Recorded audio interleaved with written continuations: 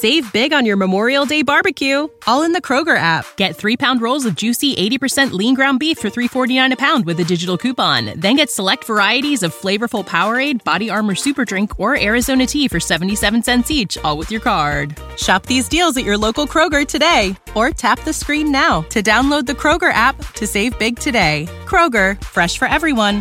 Prices and product availability subject to change. Restrictions apply. See site for details. This episode of Bushers Breakaway is brought to you by you. Thank you so much for listening to the show, for being a fan, and for hanging out every single week. Like, that's it. I'm serious. There's no, you're the reason. Okay, let's get to the show. Hi, everybody. It's Mark Messier, and you're listening to Blue Shirts Breakaway, the #1 Rangers podcast.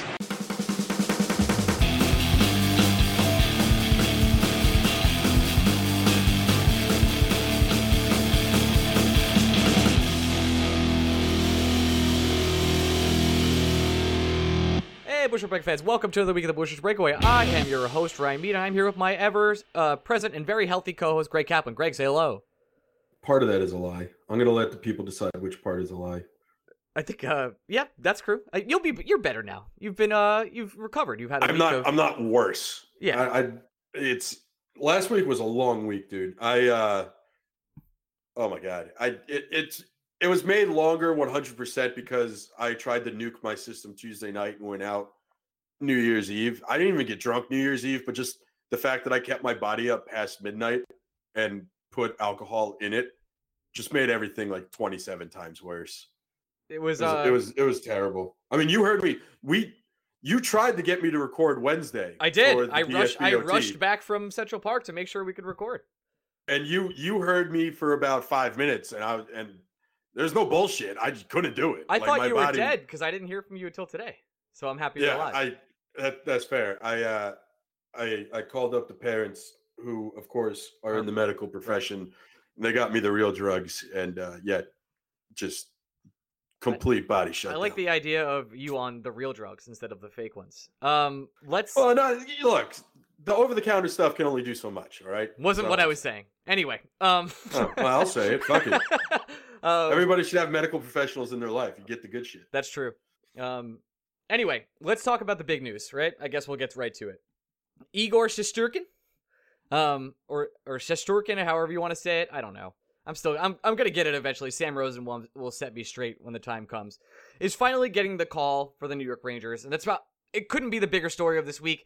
Yes, we could start with Rabbit Ears. Yes, we could start with you fucking jerk off. There's so many we could start with. The Kakko having the best game, but Igor Shesterkin getting the call up and the Rangers carrying 3 goalies. Gregory, you said something similar. This would happen the last couple weeks. It's time to give you credit, and I'll eat a little bit of crow. One of the reasons I'll eat crow is because, well, I simply said, I don't believe Igor gets a call up until Georgiev is traded. I was dead wrong, and it's time for me to admit that. And it's important to admit when you're wrong, and that's what I'm doing immediately. You said we could carry 3 goalies all year long. Do you believe that we could carry 3 goalies on the roster the rest of the season?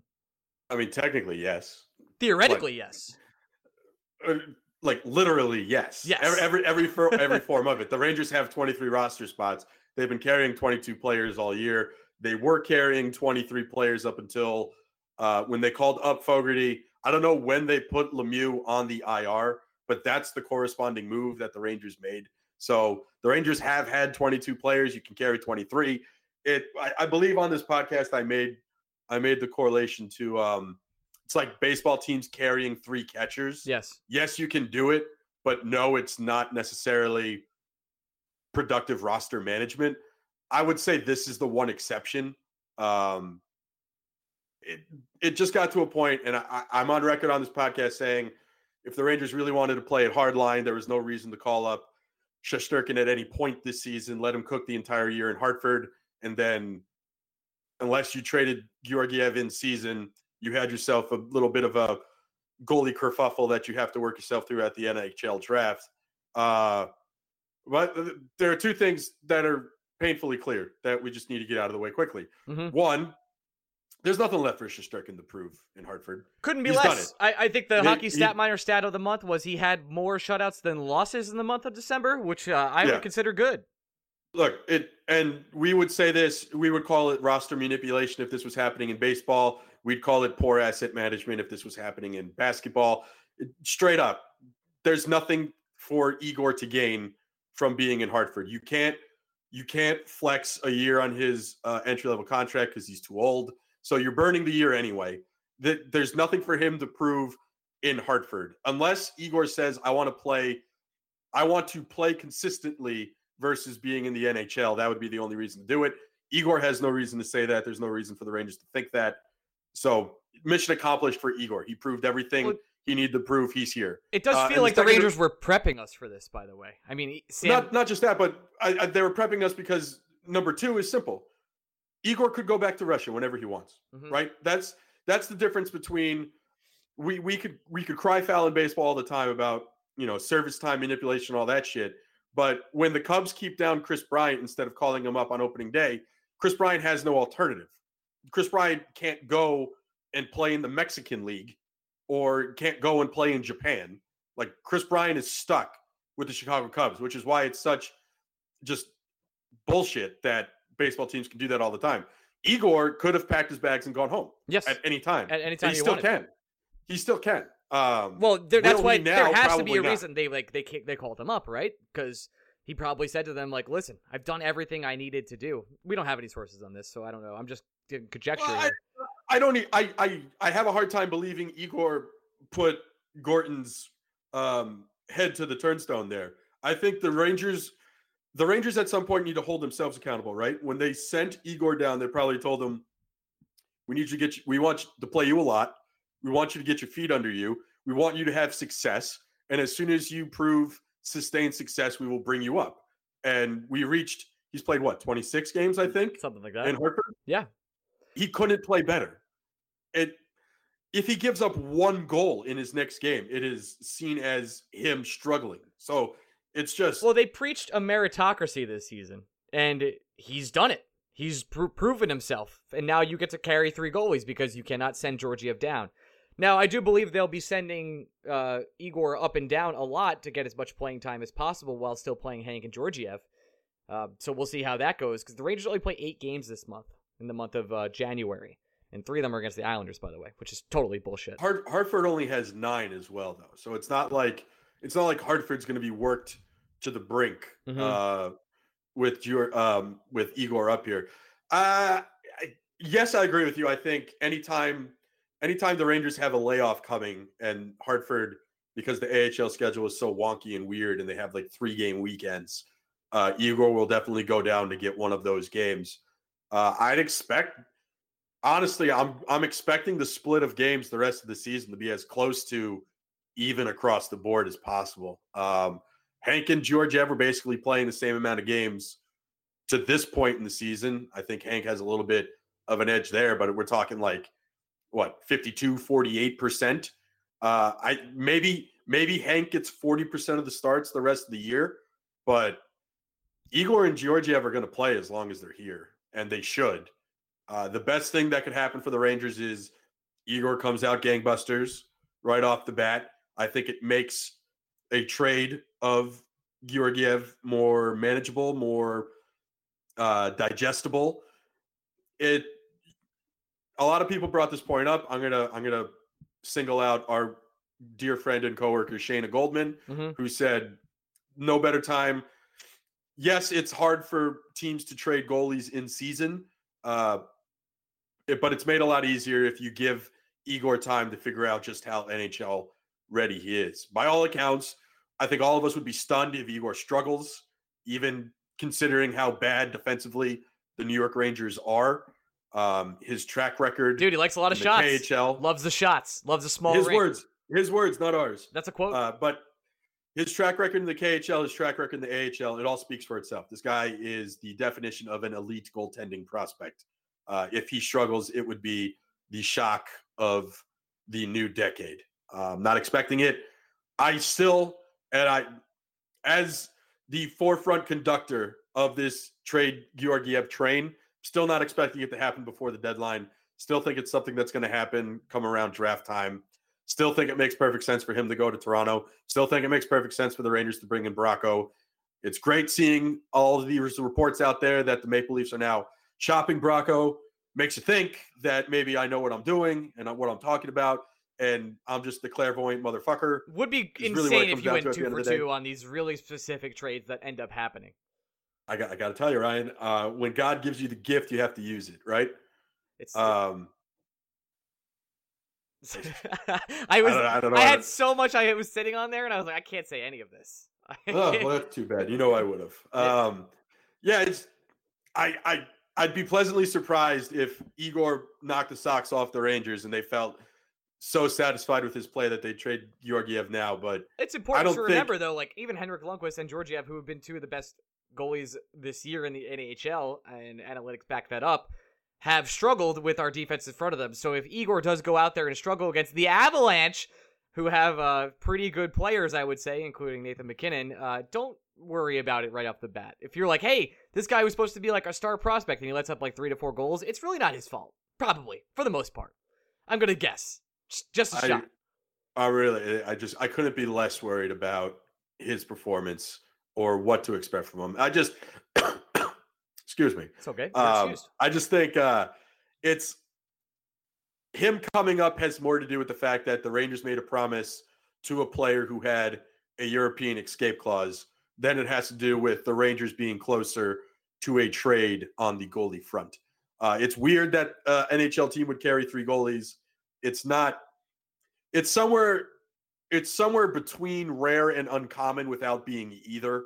And it definitely quite honestly, is a strange situation because you're still showcasing. Well, it's mostly strange because the teams that carry 3 goalies, it's because 2 of them are struggling, right? Yes. Like teams that typically carry 3 goalies is because they can't decide on which backup should be playing over the other because both have struggled. It's the classic saying, if you have 2 goalies, you don't have 1. But we have 3 goalies and we legit have 3. Yeah, I do. But I also, it's 2 quarterbacks. If you have 2 quarterbacks, you don't have 1, first of all. Second of all, we now live. It applies to goalies. I don't think it does. I think we live in a world now where tandem goalies are becoming vogue. Okay. Just look at everything the Islanders have done the last 2 years. And they're not the only team that's utilizing it now.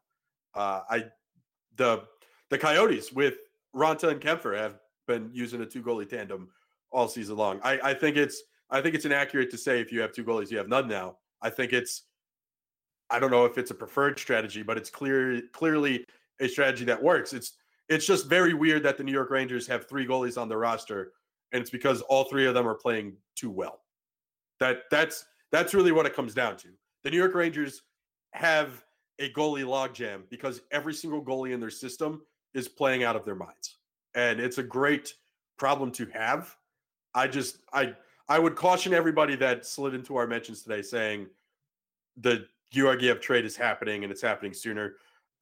We are yet to see any evidence of it happening before the trade deadline. Like there's no smoke at all. I mean, the only smoke is smoke that we've created, which like is Bracco. This podcast has created. Right. Like literally us. Nobody else. And it's Greg had a dream and saw Bracco come to him and they embraced tenderly. Funny story about dreams. Tell me. It totally safe for work dream. In one of my dry dream. In one of my medication induced comas that I had this weekend. I got to tell you, I slept both nights like 14 hours. It was wonderful. But Saturday night into Sunday morning, I had one of those lucid dreams where you're having a hard time telling if you're actually dreaming or if you're awake and just lying in bed doing something. Called living life. Yep. For some reason, I had the dream that at least 16 different people sent me screenshots of a John Heyman tweet that said the Mets had acquired Nolan Arenado. And this is the word. Like, this is such a Greg dream. It's unbelievable. Yeah, I can see the Bitmoji talking to you while you're in your bed. Yep. And it was so convincing that when I actually did wake up, I had to see if I was dreaming it or not. And sadly, I was dreaming it because Mets got only players I remember going to Colorado. I remember Robinson Cano was involved and Dom Smith was involved, and that's all I remembered. That's literally a dream. Look, anyway, if that one happens too, you're all welcome for that as well. Nolan Arenado, future Met great. Never mind, I can't even. If Cano went to Colorado, I'm not going to get into this. That would be if Cano went to Colorado in that trade to play like first base. No, I'd retire. I'd retire. We'd stop the podcast. Let's just quickly review the last week. Obviously, you and I didn't watch the New Year's Eve game. We were out trying to live our best lives. You were trying to survive, and I was having a night of enjoyment. The Rangers, I saw the highlights. They fought back. Very fun. The bunny ears joke. How did the bunny ears not catch on more? Rabbit ears? Yeah. I can't believe people haven't heard of rabbit ears before. A lot of people didn't know. I thought that was a very common saying. Well, apparently it was not. I even got a question today asking, "Hey, do you know what this means?" And I quickly Googled and found out. I mean, I knew. No, but just to clarify. Maybe it's Ron Darling and Keith Hernandez have definitely made the comment about umpires having rabbit ears from the dugout where they hear any little thing and then throw a player out. Yeah, it's having like a heightened. Being a little sensitive. That's all. Yeah. If someone it. chirps and you being able to pick up on it a little bit quicker than you should. Yeah, that like in sports, that's rabbit ears. I thought it was a very common saying. The thing for me though is like surprised. we just talked about baseball. Let's go back there, right? That's what we do as a podcast. Haha. The Yankees this year when Boone got thrown out and he was like, "My guys are fucking savages in the box," it blew up. It was like their motto for the year. And Quinn exploded on the bench, obviously in a very funny way. Called him a jerk off, called him rabbit ears, etc. And we got like no memes out of it. I don't understand. What are we doing as a fan base?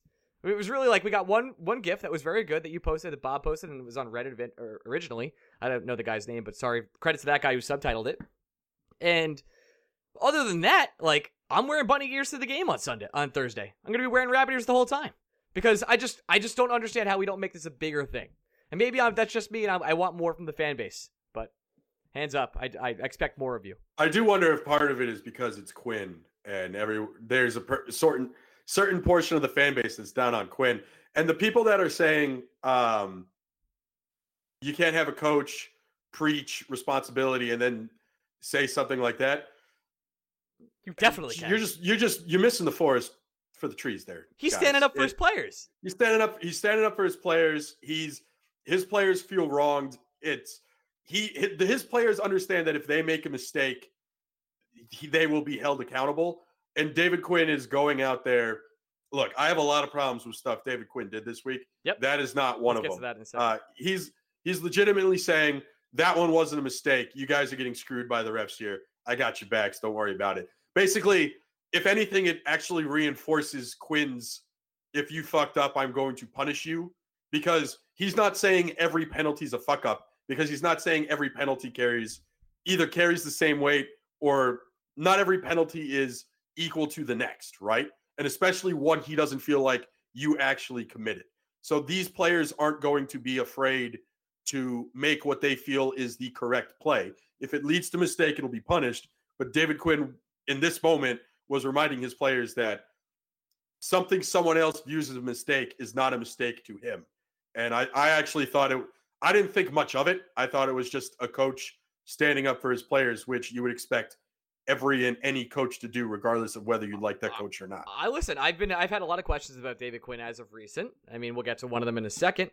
But also, and Ryan, you know this. If Tortorella does that, all of us are rock hard. We're all like this. We're all like this the whole time. Yeah, Torts.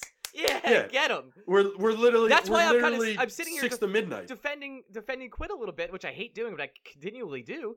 Because like, why is this not a bigger deal for us? That's awesome what he did. That we always want people to do that. And then when Quinn does it, because we're a little down on him. Do you think part of it is because in hockey, when a coach gets assessed like a penalty, they don't get ejected from the game? It might be more powerful if the ref was like, "Get the hell out of here." Right. Like baseball ejections are so memeable because you get the visual of a ref physically like giving the motion a heave-ho motion. Well, even at the Winter Classic, what was the ejection? He had to walk down. Corey Perry. Yeah, Corey Perry. He had to walk a mile and a half. Michael, it was funny. It was like, oh, wow. It was great. It was emotional. So, but in basketball, the double tech, same thing. You get dragged to the locker room. I think part of the reason why it didn't become a bigger meme is because Quinn coached the rest of the game, and I think that in itself is kind of funny when you think about it. That he has this fucking blow up on the referees, and he just gets to stand there the rest of the game. He gets to pout a little bit and look at the referees and be like, "Hey, rabbit ears."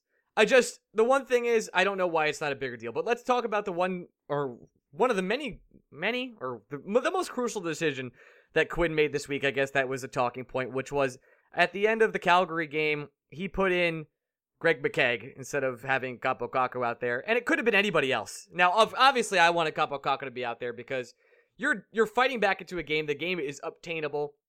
Kakko's playing his best game and since the flu, honestly, since the flu, and to not have him out there and fighting back to get into this game, and you're putting Greg McKegg out there as like, hey, this is a development moment, Quinn. Maybe you should take this time to use Kaapo Kakko. But even if you don't use Kaapo Kakko, there's plenty of other options on the team that should be out there other than Greg McKegg in crunch time in a game you're trying to fight back into on a West Coast trip at this point. It was one of the moments where I was like, Quinn, I truly don't understand what your motive here is, because if this season's about development, Greg McKegg is not going to be on this team next year. Hands up if he is, but... Well, you're touching on the hardest point of all this to understand. It's, if this season is about development, it's a questionable decision to penalize Kakko as harshly as he did, considering it's Quinn on record saying Kakko's too hard on himself. We need to put Kakko in situations to gain some confidence. He's earlier in that game, he's working on a 2-point night. He's having one of his better games in his 18-year-old rookie season. You can convince me that if this season was strictly about development and it's about holding these guys accountable when they make what is viewed as a silly mistake, I can see it. I can. I'm not thrilled with it, but I see it, right? It's the same as taking a guy out, regardless of if the guy is 2 for 2 with 2 home runs in the game. If he doesn't hustle up the first baseline, and that should be double is now a single, and you want to take him out of the game, I'm fine with it, right? Like you get it. The problem here is Quinn repeatedly has stated how this season is more than just development.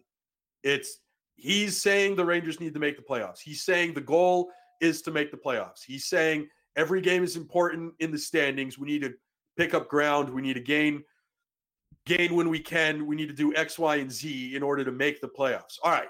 If you're saying this season is about making the playoffs, then it is indefensible to have Greg McKegg on the ice with under 2 minutes to go in a 1-goal game. You can't defend it. If you want to take Kakko out, if that means double shifting someone, that means getting Kreider more ice time. If that means even putting Hedl out there to play him on his wing in an odd man situation, if that means double shifts for Panarin, double shifts for Strome, double shifts for Buchnevich, literally a double shift for anyone in the top 6. You've decided we need to win this one game, but we also need to send Kaapo Kakko a message. Greg McKegg can't be the answer. And that's nothing against Greg McKegg. I think Greg McKegg is a perfectly fine player for the role the New York Rangers are using him in this year. And if an injury were to happen in the top 9, you can do worse than having Greg McKegg play 1 or 2 games on your third line to add a little speed and maybe even a little upside offense. That's great and good. But if you're telling me that you are making a move that you think helps you win a hockey game when you're down a goal, Greg McKegg is not the answer. He never will be the answer. That's not his fault. He's just not that player. So it bothered me because I felt like it was a little hard on Kakko than it should have been. But again, if you want to play the development card with me, Ryan, I hear it. I understand it. I'm not pleased with it, but I at least see what you're doing. It's the fact that the New York Rangers continue to say how their goal is the playoffs, despite not having the roster, despite not having the talent, despite not playing a successful defensive system. That's fine. All those things you want to try and compete for a playoff spot in light of all those things. Sure, it's bad coaching then to put Greg McKegg on the ice there. There is no one else to blame but David Quinn for saying in that moment Greg McKegg helps us best win this game, because it's not true. That is just not it's true. It's not going to be true, and you took out a better player. It ain't gonna happen. So that's where my anger was. My counter argument would be to just, even if that was everything you just said was true, right? Kakko is still a key part. If your goal is, hey, I'm David Quinn and I want to win the Stanley Cup. If you want to win the Stanley Cup, which, by the way, is a far-fetched idea this year, and we're not even going to make the playoffs, especially with the way the math works with points on other teams that are making the playoffs now. We're going to have to play at like a ridiculous point pace to even catch them. But if you want to win the Stanley Cup, you need your number 2 overall pick to perform, and the way you do that is by giving him the opportunity and giving him the confidence in a game where he's playing well. Yes, he took a bad penalty. I get it. And I know you want to hold him accountable. But like you said, there's many other players. But to me, if you want to compete, you want to make the playoffs, you need Kakko to be his best self. There's no better way than giving him a minute of ice time instead of Greg McKegg and giving him an opportunity to tie the game. That's all. That's all I'll say. Even saying that, I can squint my eyes and see a reason why you don't. I don't necessarily agree with it. I don't necessarily think it's the best, but there is at least a defense to the strategy there. There's a way you can work yourself through it to say you are sending a message while also sending a message to your team that you are actively trying to win this game. You can achieve both things simultaneously. It's the fact that for whatever reason, Quinn thought McKegg was the answer, and he wasn't. And this isn't the first time we've seen this from the Rangers. We've seen Brendan Smith be the extra skater in empty net situations, and that hasn't worked for the Rangers. So at some point, and we said this season, just like it was about answering questions for guys on the roster, we're getting very clear answers for what we can expect from this coaching staff. David Quinn, by doing this twice now, at least twice, is saying a fresh player, regardless of who that fresh player is, in key moments is just as good as double shifting a more talented player. Okay. And we know that for fact that's not a winning strategy when those players are a defenseman playing forward. I can see why you said when you squint, you can see it. Because that's what it takes to see that line of logic. No. I can legit. If you want to send a message to Kakko in that moment, it's hard to defend because he's having one of his best games. He has a goal and an assist. Yes, he took a bad penalty, but he's still been one of your most productive players on the night. So if you're trying to win a hockey game when you're down a goal late, all you want is your most productive players out on the ice. And Quinn was making the point that, yes, he's been one of our most productive players, but this also needs to be a learning opportunity for him because he's going to have 10, 15 more years in this league, and he needs to understand that that penalty set the team back.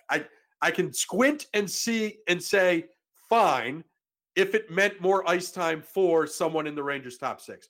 Again, it's the problem that Quinn's message is he wants to win the game. Okay, you want to win the game, then you need to either forgive Kaapo Kakko and let him play, or you need to put a more talented player on the ice in place of Kaapo Kakko. Instead, Quinn said, no, I'm going to put Greg McKegg in there. And that's the problem because we have no reason. We haven't been given enough reasons. And then a minute later, put like his elite 6 ready to roll guys out there.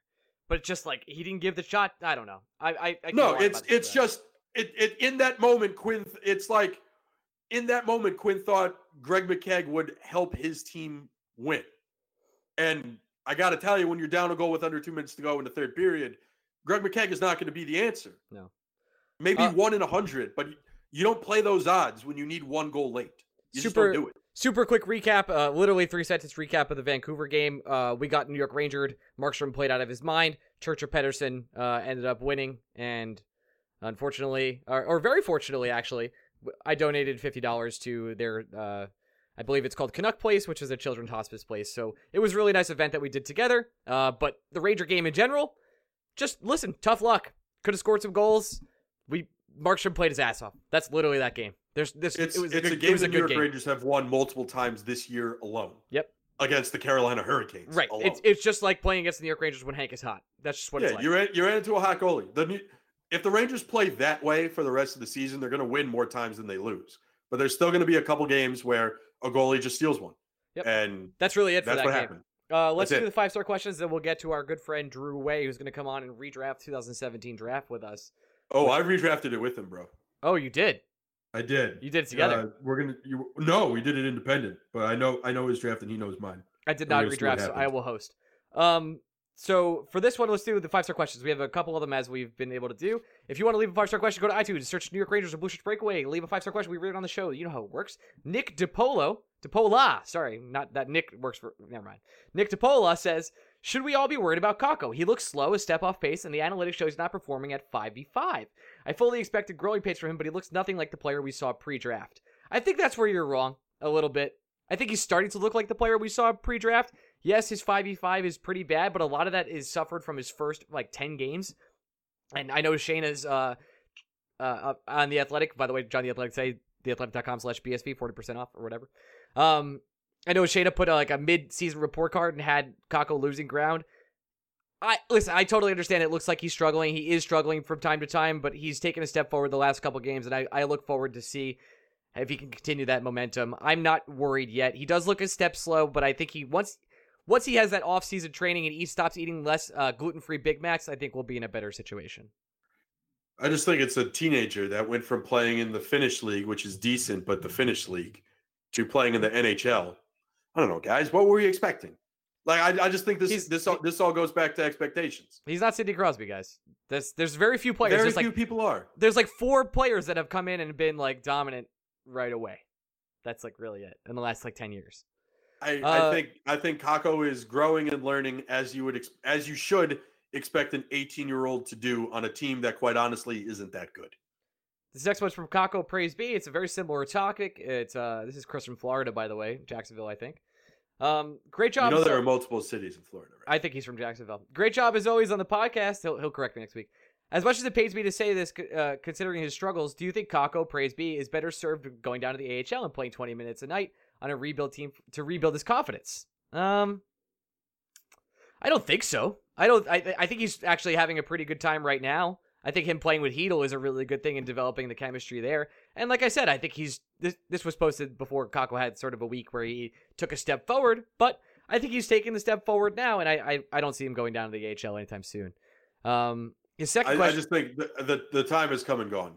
I think you either have to start the season with Kakko in the AHL, or you play out the string and you see what Kakko can gain and learn from the season, and let him get into a rhythm and flow, and let him understand what playing 82 games in the NHL feels like. Chris also says, Greg, I'm a long-suffering Mets fan. I love your Mets rants. What do you think happens first? The Rangers win 2 Stanley Cups, or the Mets win 1 World Series? Keep up the great work, Chris from Florida. It should be the Mets win 1 World Series, because as hard as this is to believe, the Mets are closing. Unlike the New York Rangers, the Mets window is now. The Mets window is not going to get more open, which is why it's so frustrating when they don't win, because this is it, right? DeGrom's not going to get younger. Nope. Syndergaard's not going to get cheaper. Nope. Alonso's not going to get cheaper. Conforto's not getting cheaper. Conforto's not getting cheaper. McNeil's not getting cheaper. The next 2 years really is kind of it if you're the New York Mets. So, the good news is... Stay tuned, everyone. Good times. Yeah, with Steve Cohen coming in, maybe they spend money they don't typically spend, but the New York Mets should be winning something this year or next year. Whereas the New York Rangers could be back in the playoffs next year, but probably aren't solidified until the year after that. So the Rangers have a 3-year timeline, where the Mets, it's right now. So, I don't know. This next question is from Ant. It all sucks is really what it comes down to. Ant says, what do you think TDA's contract would look like? Thinking riding arbitration. First of all, ADA. Travis d'Arnaud signed for 2 years and $18 million? Yeah, good for with him. The Braves. Yep. TDA is Travis. ADA is my good friend Anthony D'Angelo. Who we like, by the way, and who should come on the podcast still. Tweet at him, please. I still think he's an asshole, but I'm excited to tell him to his face. What do you think ADA's contract would look like? Think riding arbitration is a better option? I could picture D'Angelo on a Rangers Cup team. Don't really get team-friendly vibes, though. As I think he means by the contract. As long as Tony is a New York Ranger, I think the Rangers are going to play the arbitration game with him. I don't think there's a need to go longer than that, because, again, we've had this discussion before. The New York Rangers, for whatever reason, with this coaching staff, have a unwillingness to play guys on their offhand. Why that is, I don't fully know. Quinn seems fine doing it in game. Anytime Brady Shea gets benched for whatever the fuck Brady Shea did in the eyes of the beholder and this fan base. Speaking of unexpected villains, Brady fucking Shea. Never thought I'd see. Didn't see that coming. Was fucking weird. Was a unsung hero. was come in as like, this is our future of our defense. Everyone was like, people were like, Dude, okay, the contract's a little expensive, but we still love him. It's fucking weird. It is kind of strange. Weird. It's crazy to me that the same people who bitch and moan that Shattenkirk and Pionk are doing better once they left the Rangers are so quick to get Brady Skjei off the Rangers. Yeah, like if you think Shattenkirk and Neil Pionk are better off the Rangers, shouldn't it be the system? It blows. It's the same people bitching about Skjei with the same people bitching about Shattenkirk. Shattenkirk leaves, finds himself in a better system, is playing like the Kevin Shattenkirk of old, and everyone's just like, "Oh, Brady Skjei's a fucking bum. Get him out of here." It just doesn't make any sense to me. So I'm not trying to make sense of it. I was surprised that he was like in trade rumors. It's like the Rangers have decisions to make with Skjei. I was like, do they? What's the decision? I don't know how many times we have to sit here on this podcast and say Brady Skjei not only is being paid but is a solid second pair defenseman. It's just that the New York Rangers continuously have to play him on the top pair because they don't have anyone better. It's nuts. And he's been playing fine with Trouba. Have they been the best pair in the NHL? No. But have they been a net negative? No. They've been good.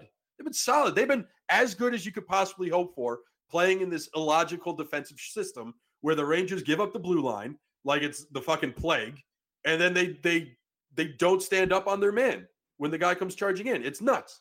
But anyway, neither here nor there. What was the question? Tony DeAngelo. Oh, yeah. Yes. ADA. What's his next contract? I think if the Rangers wanted to play Tony on his offhand and pair him, or put Adam Fox on his offhand and put those two together, or put Fox with Trouba and play Tony with Brady, I think then we're having a different discussion. But if the New York Rangers are completely convinced that they need to have 3 lefties and 3 righties in their lineup on an opening night, they're just making Tony DeAngelo inherently less valuable for their own team. I don't think, and as good of a season as Tony is having, no one's going to sit here and tell me he's more important long-term than Jacob Trouba and Adam Fox on the right-hand side. It's just not, it's not true. And if he becomes more important than either of those two guys, that's because something tragic happened to one of those two guys. So I don't think it's the same thing I say where you don't pay your role players. Tony DeAngelo is a really good role player. If you want to play the arbitration game with him every year, and I think if the Rangers played arbitration game with him next year, you're probably looking at something in the $3 million, $2.5 to $3 million range. Easily, yeah, for sure. Tony doesn't own anything to the Rangers, and he should go get your bag. But the New York Rangers don't need to give him a long-term deal. If they want to bridge him, go for it. But I think they end up bridging to answer your question. I personally would just play the arbitration game with him every year. I think they bridge him. The Jets didn't save themselves long-term playing the arbitration game with Jacob Trouba, but they saved themselves a lot of money every year by doing it. I'd just play arbitration game with DeAngelo at this point. But again, I'm also not convinced he's a New York Ranger on opening night next season. This next question is from Rory Langers, who's asked a bunch of questions in the past. Hey guys, question about our Lord and Savior Kaapo Kakko. Are you worried about his production / transition to the NHL? We are not. I personally am not. He's just a kid in a new country in the best league in the world. It's like this guy was listening to the podcast when he wrote this question. But I see the crabs on Twitter. That's funny. And even people commenting underneath the Carps articles on The Athletic saying how he's a huge letdown and send him to Hartford or even back to Finland. What are your thoughts? Do you still project him to be the elite point-per-game winger in this league like I do? Hope you guys had a good year's love from England. I think we've already sort of addressed this, and I do believe that Kakko will end up being one of those elite wingers in the game. It's going to take 3 years. I couldn't be less concerned about Kakko. Really couldn't. Same. This one's from Zabana Bread. That's fun. 5-star question, Duke versus Booch. Great show, boys. Love to hear you on my morning and afternoon commute. Can't fit the whole thing in one leg, or the whole show, rather. I shouldn't have said the whole thing in one leg. That was a little awkward. Praise be to our Lord and Savior. This may be a no-brainer, but the time New York Rangers traded for Yandel, the clear-cut decision was to keep Buchnevich over Duclair, and that decision bore out in the years following the trade. Now, Monday morning quarterbacking the trade, with Duclair's all-star selection and getting Buchnevich, and Buchnevich getting A-grade chances but struggling to finish, do you still think Buch was the better option to keep? Duclair was like a free agent and could have been had like multiple times by the Rangers. I think we're done policing the Anthony Duclair trade. Like, didn't he sign a 1-year deal in Columbus and then he signed a 1-year deal in Ottawa? Like, the Rangers could have easily If they were like, "Hey, Duclair, we're sorry we traded you. We want to sign you for a 1-year deal," he could have been back. Literally, this time last year, John Tortorella was openly questioning in the media if Anthony Duclair was an NHL caliber hockey player. Yes. And while I'm happy that Duclair has proved him wrong and really just showing the world that all he needed was an opportunity to succeed, one that he didn't get in New York, one that he didn't get in Arizona, one that he didn't get in Columbus, but one he's getting on a rebuilding and talentless, for the most part, Ottawa Senators team. It's great for Duke, but it's nuts to try and police that trade back, because if the New York Rangers thought that the New York Rangers could have had Duclair and Buchnevich just last year. He was a free agent. Yeah, he signed for near the league minimum. They could have had their cake and eat it too pretty easily. Yeah, so it's hard to. Everybody was wrong about Anthony Duclair except the Ottawa Senators. It's that simple. So we don't need to go back and police that trade just because he's having a late post hype breakout, which is great, but. That the Yandle trade was what? That was what? 2016, 2015? Long time ago at this point. Yeah. Next question. We're not gonna go back 3 years and say, well, if the Rangers gave Duclair top minutes 3 years ago, he'd be the same player. We don't know that. Maybe Duclair needed to go through all this to become the player. Development that he is such a sticky wicket, rather. There's just no point in doing it, and I wouldn't get yourself upset about it. If you want to get upset about it, be upset that the New York Rangers didn't sign him as a free agent last year. That's what you should be upset about. Savannah Bread also asks, how's Meg? Pregnant. She's pregnant. Oh, my God. All right. Not mine. Yes. Just saying. Her husband's? That's good. Lindy Ruffs asks, defense, again. I still think I have a shot, though. I believe in you. Listen. Go get after it. I'm all for hating on Ruff, but at this point, do you absolve him and absolve him of some blame and start to put blame solely on the players for not executing? It just seems like RD is just making some god-awful decisions, leaving mid open on the crease, poor clears, etc., that I refuse to believe falls under hashtag the system. Also, every time we play a semi-solid defensive game, you hear everyone say, we stuck to our structure. Makes me wonder if the structure is actually the problem, or is it just the execution? Your thoughts?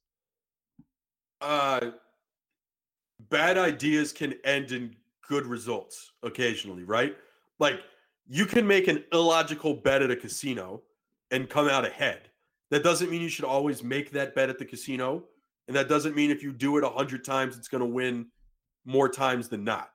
The New York Rangers can play solid defensive games like they did against the Canucks while playing in a bad defensive system. And I think the obvious examples we can give you of the Rangers playing in a bad system is every defender that has come into play for the New York Rangers, with the exception of Adam Fox and even Tony DeAngelo, have gotten progressively worse. And that includes stalwarts that we trust, like Ryan McDonough, Kevin Shattenkirk, Jacob Trouba, Brady Shea, who once upon a time was a statistical darling before Lindy Ruff came involved, Jacob Trouba. Like, these guys have success elsewhere or in other systems, and they're not having success now.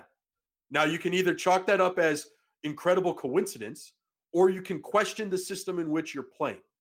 And with the exits of Shattenkirk and his success, with the exits of Pionk and his reasonable success, I think it's perfectly fair to question the system when you couple that with the fact that we had baseline measurements for other players who have just gotten worse as New York Rangers. So you either believe in coincidences or you believe in something else.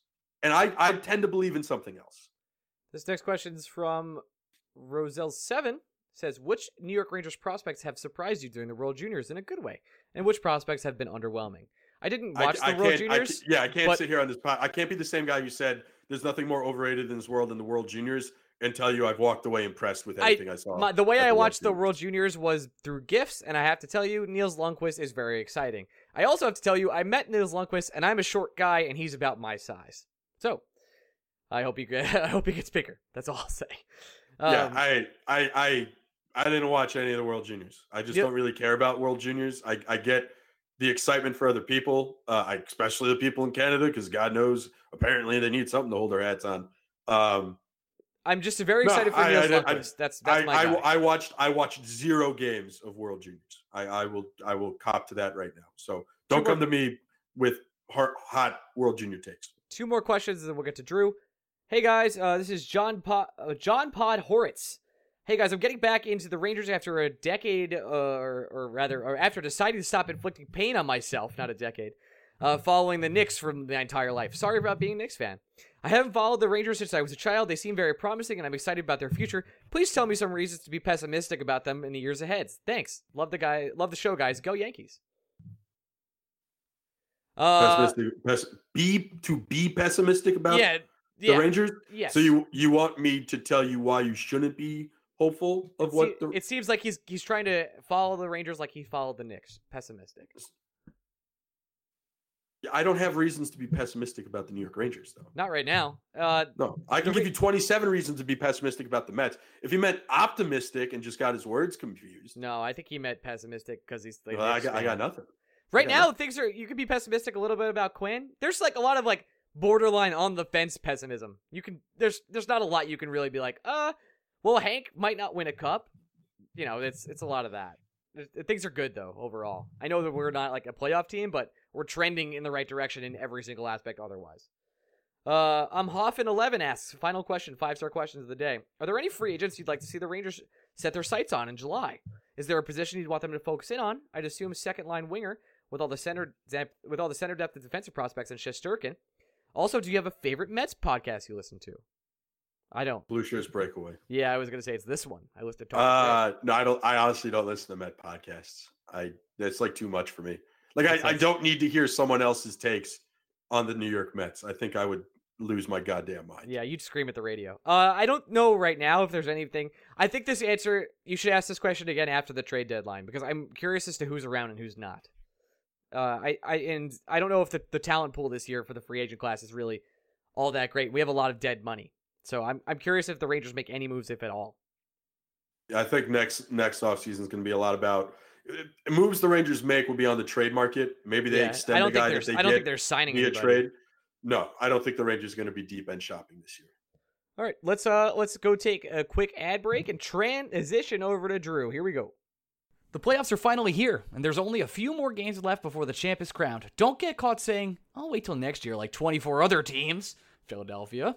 Get in on the action this weekend with the DraftKings Sportsbook app. With so much going on this week, they have great promotions running every day. From odds boost to free bets, DraftKings has it all. Plus, the DraftKings Sportsbook is a safe and secure betting app. You can deposit and withdraw your funds at your convenience. It's no wonder the DraftKings Sportsbook is America's top-rated sportsbook app. And to top it all off, DraftKings Sportsbook is offering their best sign-up offer to date right now. You will not want to miss this. Download the top-rated DraftKings Sportsbook app now and use code QUICK for a limited time. All new users can get a sign-up bonus up to $1,000. That's right. DraftKings Sportsbook is going to give you an all-out. Is going all out with a sign-up bonus up to $1,000. Don't forget that's code QUICK, and sign-up bonus is up to $1,000 only at DraftKings Sportsbook. You must be 21 years or older in New Jersey only. Bonus comprised of first deposit bonus and first bet match, each up to $500. Deposit bonus requires 25x playthrough. Restrictions apply. See DraftKings.com/sportsbook for details. Gambling problem? Call 1-800-GAMBLER. Back to the show.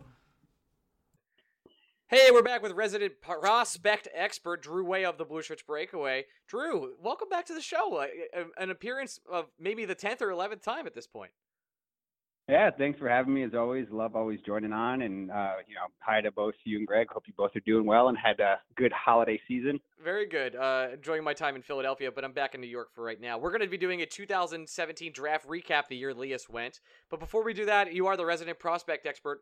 And what could we expect from if people don't know, from Igor Shesterkin from his opening night against the Avalanche? Good goalering. Good goalering?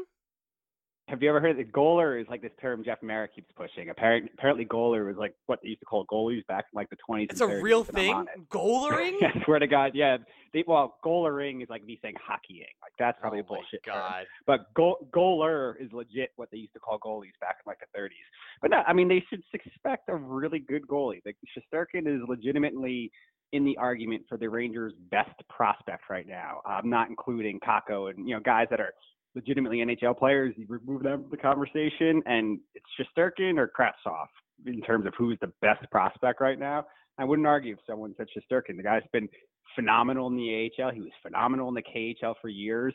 And he's got a style that is kind of reminiscent to Lundqvist in that he doesn't necessarily rely on size or athleticism to play goalie the way a lot of more modern goalies do. He's super smart. He's very quick, very fast lateral movements, and he plays the angles well, plays the positioning well, and he stays pretty deep in his net. So he honestly might remind people a lot of Lundqvist in terms of the style when you compare him to a lot of other, more modern goalies who tend to either be athletic freaks or really big. He does wear 31, as Greg, it emotionally tags at his heart. So why don't we get right into this 2017 redraft? Greg and you have done the entire draft, which I just found out because I thought we were going to do a top 10, but we're doing the whole draft. So let's do it. How do you guys want to do it? In segments? We'll do five groups? Just the first round. Just the first. We're not doing the whole draft. Come on, guys. But just the first round. You said the whole draft. What I meant was literally said we did the entire draft. For me, the whole draft was the first round. Okay, let's start with the first 5 picks. Greg, why don't you start? All right. So Drew and I tackled this different ways. Drew did it the way in which he took team need into account, and I'm a firm best player available guy anyway. So I really just did who I think should have been picked at what spot based on talent. So my top 5 in order, Pettersson 1, Makar 2, Heiskanen 3, Hischier 4, and the big jumper in mine was Erik Brannstrom, who I moved up from 15th to number 5. Yeah, and just to clarify, I did do like the teams thing, but I'm like Greg. I am best player available, but the way I always view things, as you guys know if you've read my prospect rankings, is I put everything into tiers. And so the way I always view things is, excuse me, players on the same tier. If guys are on the same tier, that is when positional need and stuff like that comes into play for me. But I would never, ever, ever take somebody from a lower tier based on just position. So with that, we have the same top 4. It's Elias Pettersson, number 1. I think he's the clear-cut number 1. 2, 3, Makar, Heiskanen. I think you could argue which one you want to take 2, which one you want to take 3. I'll take Makar at 2 for the upside. 4, also Hischier. 5, I went Martin Necas. The center from Carolina Hurricanes, who was phenomenal in the AHL last year. He's been really good this year for Carolina. But I kind of have a tier here from 5 until like 10, really, where I think these guys can go in any sort of order, depending on your preference. Now, obviously, the Rangers were rumored about getting Pettersson, and it actually hurts even more that he's the number 1 tier by himself. It makes it really sort of a painful thing, especially because I'm curious. I don't know your guys' list. You guys know each other's list. I'm curious as to where Elias pops up, and my guess is around like 25. So we'll see. We'll see as this goes. Let's talk about, or those are all no surprises, right? Those are all the players that everyone knows and that everyone is not surprised at all is in the top 5. I think Brannstrom's a little high, and maybe I'm wrong in that, Greg, or you're just very high on Brannstrom. I'm fairly high on Brannstrom, and then you take into effect the caliber of play. Like his stock has shot up since he was drafted. Just if you want to go from the caliber of player he's been traded for since he was drafted. I mean, he was the centerpiece of the Mark Stone trade. I don't know if that deals get done without him. It's funny because I have Necas 6. So Drew and I were in line there, and I guess we'll have to see where he has Brannstrom. But 6 through 10, and I'll just make note that, again, remind people that the New York Rangers had the 7th overall pick in this draft when I do this. Necas was 6 for me. Fun. I'm sure bias is playing to this. Philip Hedl is 7 on my list. The Rangers would have gotten him anyway. Then I have Valimaki, the defenseman for the Calgary Flames, Morgan Frost, and Cody Glass to round up my top 10. Yeah, and so for mine, it's more or less similar. I got at 6, I have Cody Glass. He had a good start this year, but it's been pretty rough recently, but his upside's incredible, and I still put him at 6. He did get fully concussed in a Ranger game, I'm pretty sure. Yeah, he's point is, though, I'm still fully confident in him. 7, I also went Hedl at 7. Let's really had nothing to do with the fact that it was the Rangers, and when we get into Elias later, I can talk about how I really didn't work to remove any Rangers bias. I just think he's the 7th best prospect. At 8, I had Robert Thomas. Thomas, like if you were to rate this draft class on, hey, how well have these guys performed since their draft year? Thomas would probably be 5th and like the clear-cut 5, not even close. He made the NHL way earlier than he thought. He contributed in their playoff run last year. His regular season last year wasn't that great, but this year he's actually been really good. Like when you look at Evolving Wilds charts and all of that, he's actually having a much better year than people realize. And I was running this list by a couple of these guys in this prospect chat I'm in. Like when I showed them some of Thomas's charts, like all of them responded with like, holy shit, I can't believe the year he's having. But then I have Erik Brannstrom 9, and to round up the top 10, I went Nick Suzuki at 10. To clarify, our good coworker Corey Pronman, when he redid this draft earlier in December, had Suzuki at 6 and Robert Thomas at 5 as the top players from the draft. So I think you guys are pretty on base so far with what the general consensus is, but Chytil he had at 10. I think you could make a coin flip that I think Chytil, the highest he can really go is 7. I think you guys are correct in saying that, because a question I've been asking is like, where would he go if he was redrafted? And I do think 10 or 7 to 10 is really the right answer. The rest of the guys I can't really comment on. I think Cody Glass is still a good prospect and someone I'm still convinced the Rangers wanted before Elias Anderson. Yeah, just in defense of my moves with Valimaki and Frost in there. Frost, I feel like his stock has just taken off like gangbusters this year, and maybe I just have a soft spot for defensemen who actually can play defense, and that's why I have Brannstrom and Valimaki as high as I do, because those guys they're my next two. Yeah. Valimaki, so I have Valimaki and Frost coming off very soon. Like we're in more or less agreement there as well. Valimaki's been fantastic. Yeah, my 11 to 15 for me, I have Timothy Liljegren moving up a couple spots. This is where I actually have Nolan Patrick at 12, and it still has nothing to do with Nolan Patrick, the talent. It's just everyone went into the draft worried about his health, and it's all we talk about with Nolan Patrick now. I still think, like, if you want to just go pure skill, pure talent, Patrick is probably still a top 5 guy. Whatever fears we had about him being able to stay on the ice have been realized. 13, I'm going to butcher his name, but that's what I do. I have Henry Jokiharjo. Close.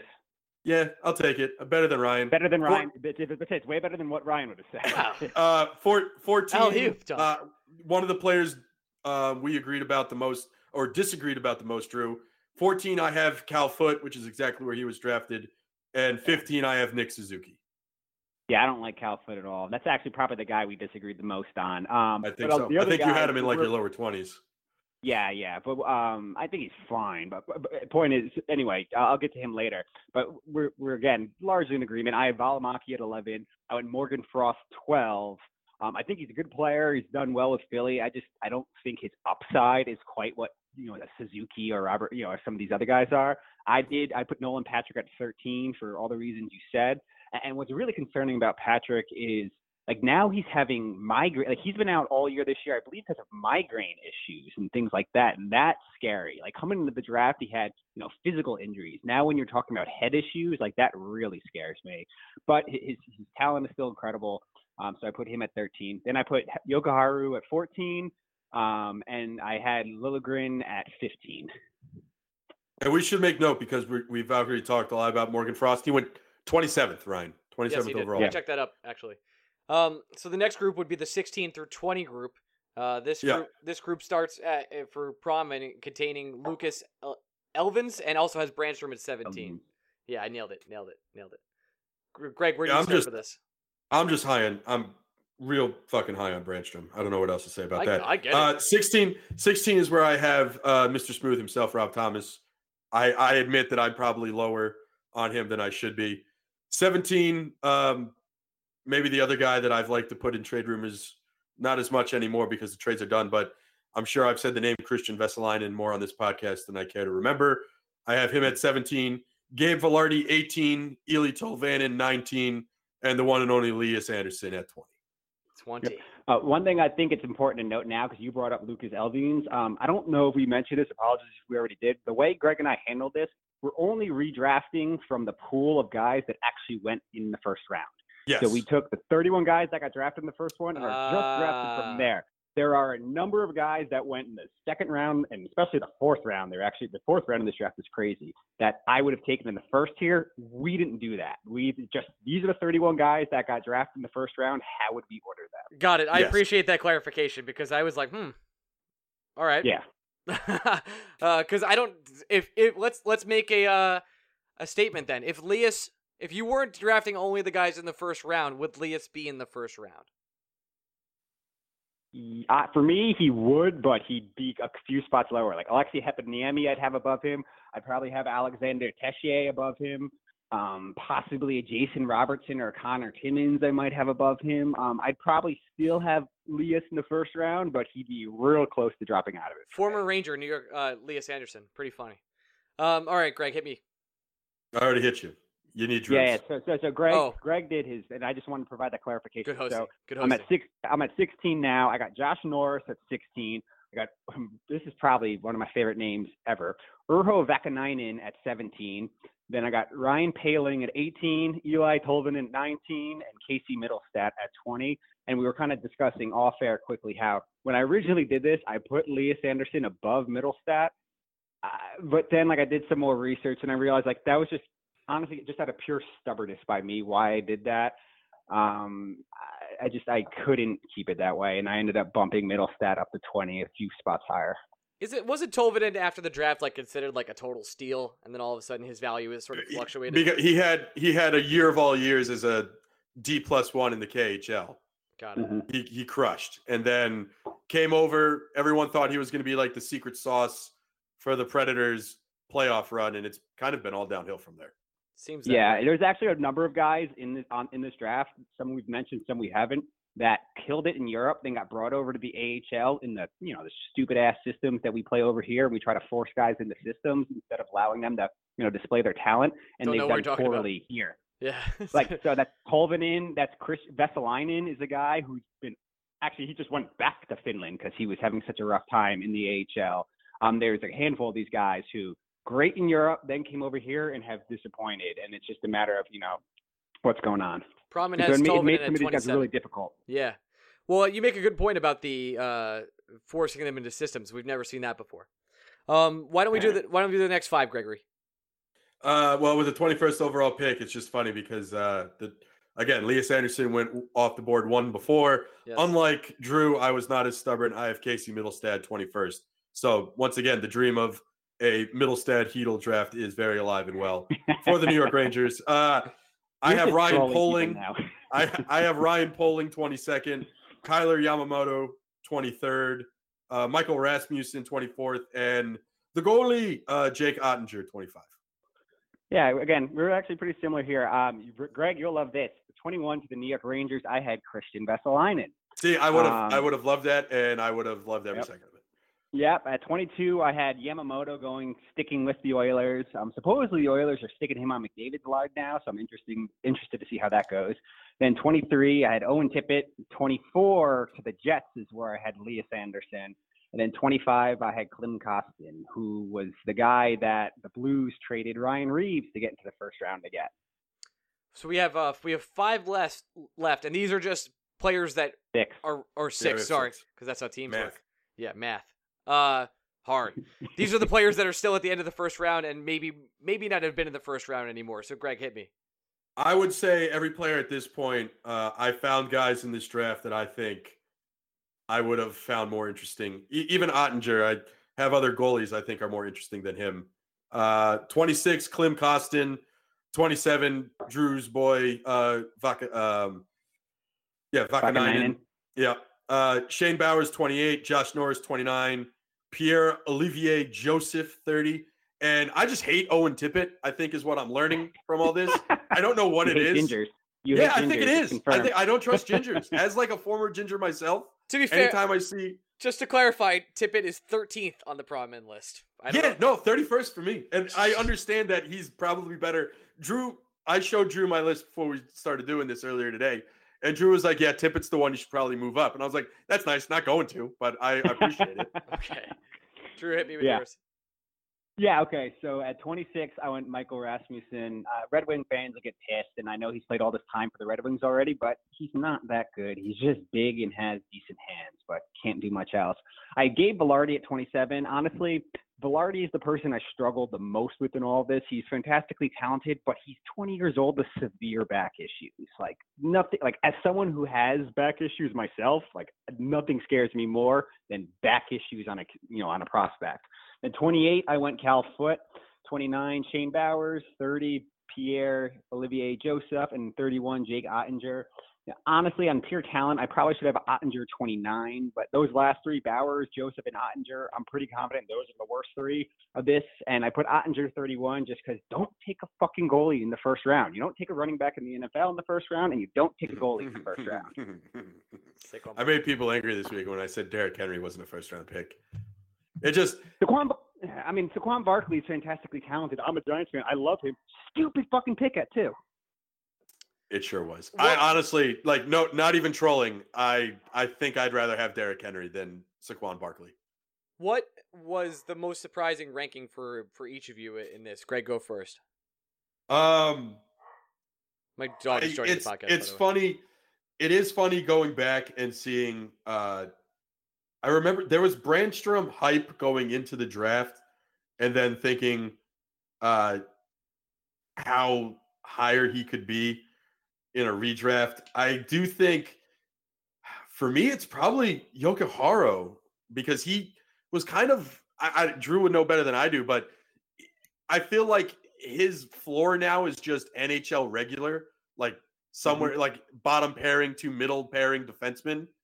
And that's a guy that literally went 29th overall. I don't know if teams just struggle when it comes to defensive ratings. It can't be, because Heiskanen and Makar were still top 5 picks, and they've been great. But you think about not just this draft, the fact that Brandstrom went 15th, Jokic Haro went 29th, but you go back 1 year later, and the Rangers are getting guys like Keandre Miller and Niels Lundqvist with picks in the 20s. So I've always wondered if people are just, I don't know if we're just not rating defensemen properly when it comes to draft time. I'm going to cut you off. Yeah, we aren't. And Makar and Heiskanen, you put to the side because they're so incredibly gifted that even these idiots in NHL front offices that completely galaxy brain all this shit and still continue to value things like size and toughness over things like skill, even they had to take Makar and Heiskanen that high. But if you notice, a lot of these guys you're talking about that are really good, that went late, that end up being risers, most of them are short. Brandstrom's not tall. Niels Lundqvist isn't tall. A lot of these Liljegren isn't big. A lot of these defensemen that, end up looking, like they went crazy low. Adam Fox is another one who's drafted in the third frickin' round, and now he's by far the best defenseman on the Rangers. They're all short defensemen, and NHL is finally just now starting to realize, oh, wait, height doesn't matter all that much when it comes to playing defense. Interesting. Well, I will say, even in hindsight, I remember Liljegren should have gone sooner. But didn't he have mono the year leading up to the draft, and he didn't play? Yeah. And honestly, I have him 15th in mine. Like, that's about where he would take. I think he was taken at 17th. Like, Liljegren's had been very up and down since been drafted. He was, he was hyped because he had mono season, so we were all pointing to him like he's a guy that should go higher. And then he was really good, but then he was like awful for like last year for the Marlies. Like, he wasn't good at all. But this year he's killing it, and so now his stock's really coming back. So, Drew, who was the player that surprised you the most, out of curiosity? Did you say it already and I missed it? No, I don't know if there's like a player that surprised me the most. It's a ranking, rather. It's really my biggest takeaway from this is that this draft just ended up being a lot deeper than people gave it credit for. Like, I remember coming into the 2017 draft, everyone was talking about how weak of a draft this is and yada, yada. And sure, at the top, maybe it's not completely stellar, but still at the top, you have Pettersson, Makar, and Heiskanen. You have a number one center and 2 star number 1 defensemen. Yeah, and Hischier is really good too, and better than most people give him credit for. And like the depth of this draft is actually pretty strong. Like, when I went through and did this, I'd say 24 or 25 of the guys that went in the first draft, I'd probably keep. That went in the first round, I'd probably keep in the first round doing a redraft. And then there's some like really interesting guys that went in rounds, 2 and later that also could like compete for those spots. So my biggest takeaway was, hey, you know what? This draft ended up being better quality than I think it got credit for at the time. Awesome. Drew, I know we're running short on time, aka it's getting late for me. You had a parent corner sort of story you wanted to share with us? Yeah, so anyone that listens to Bill Simmons' podcast, they know they always do this parent corner. And I had something that happened recently with my son Declan, who's now a little more than a year and a half. 21 years old, yes. And and he's starting to crack me up. So the other day, he does this thing. It's a little bit of background story. When he sits in his high chair, when he's done with his food and he doesn't want to eat anymore, he doesn't say like I'm done or anything like that. He just starts to throw it. And so I'm trying to break him out of that habit.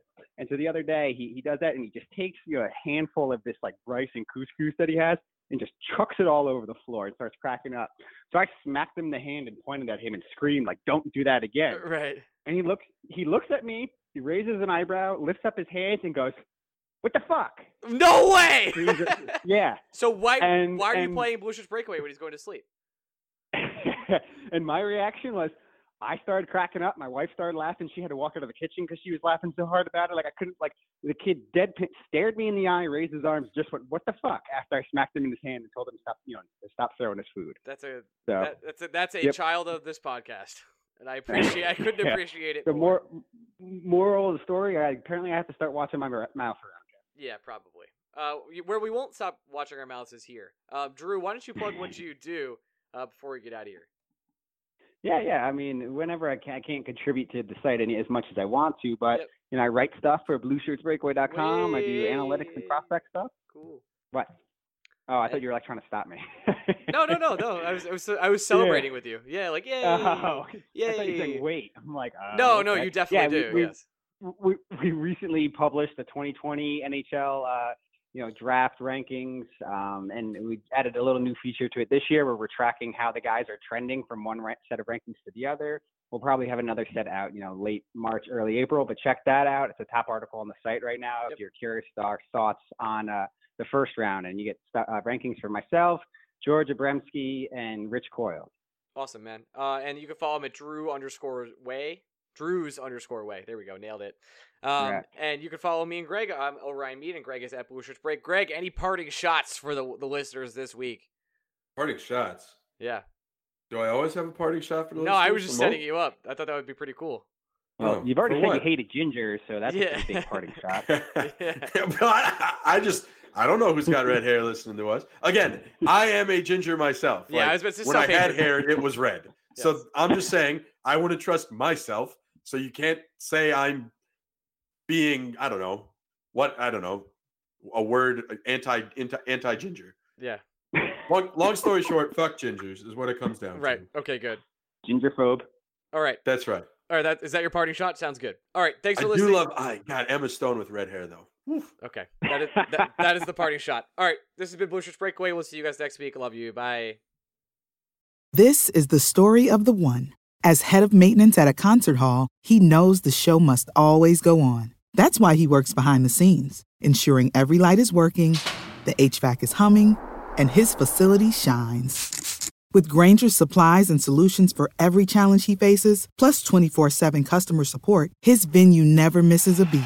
Call quickgrainger.com or just stop by. Grainger, for the ones who get it done.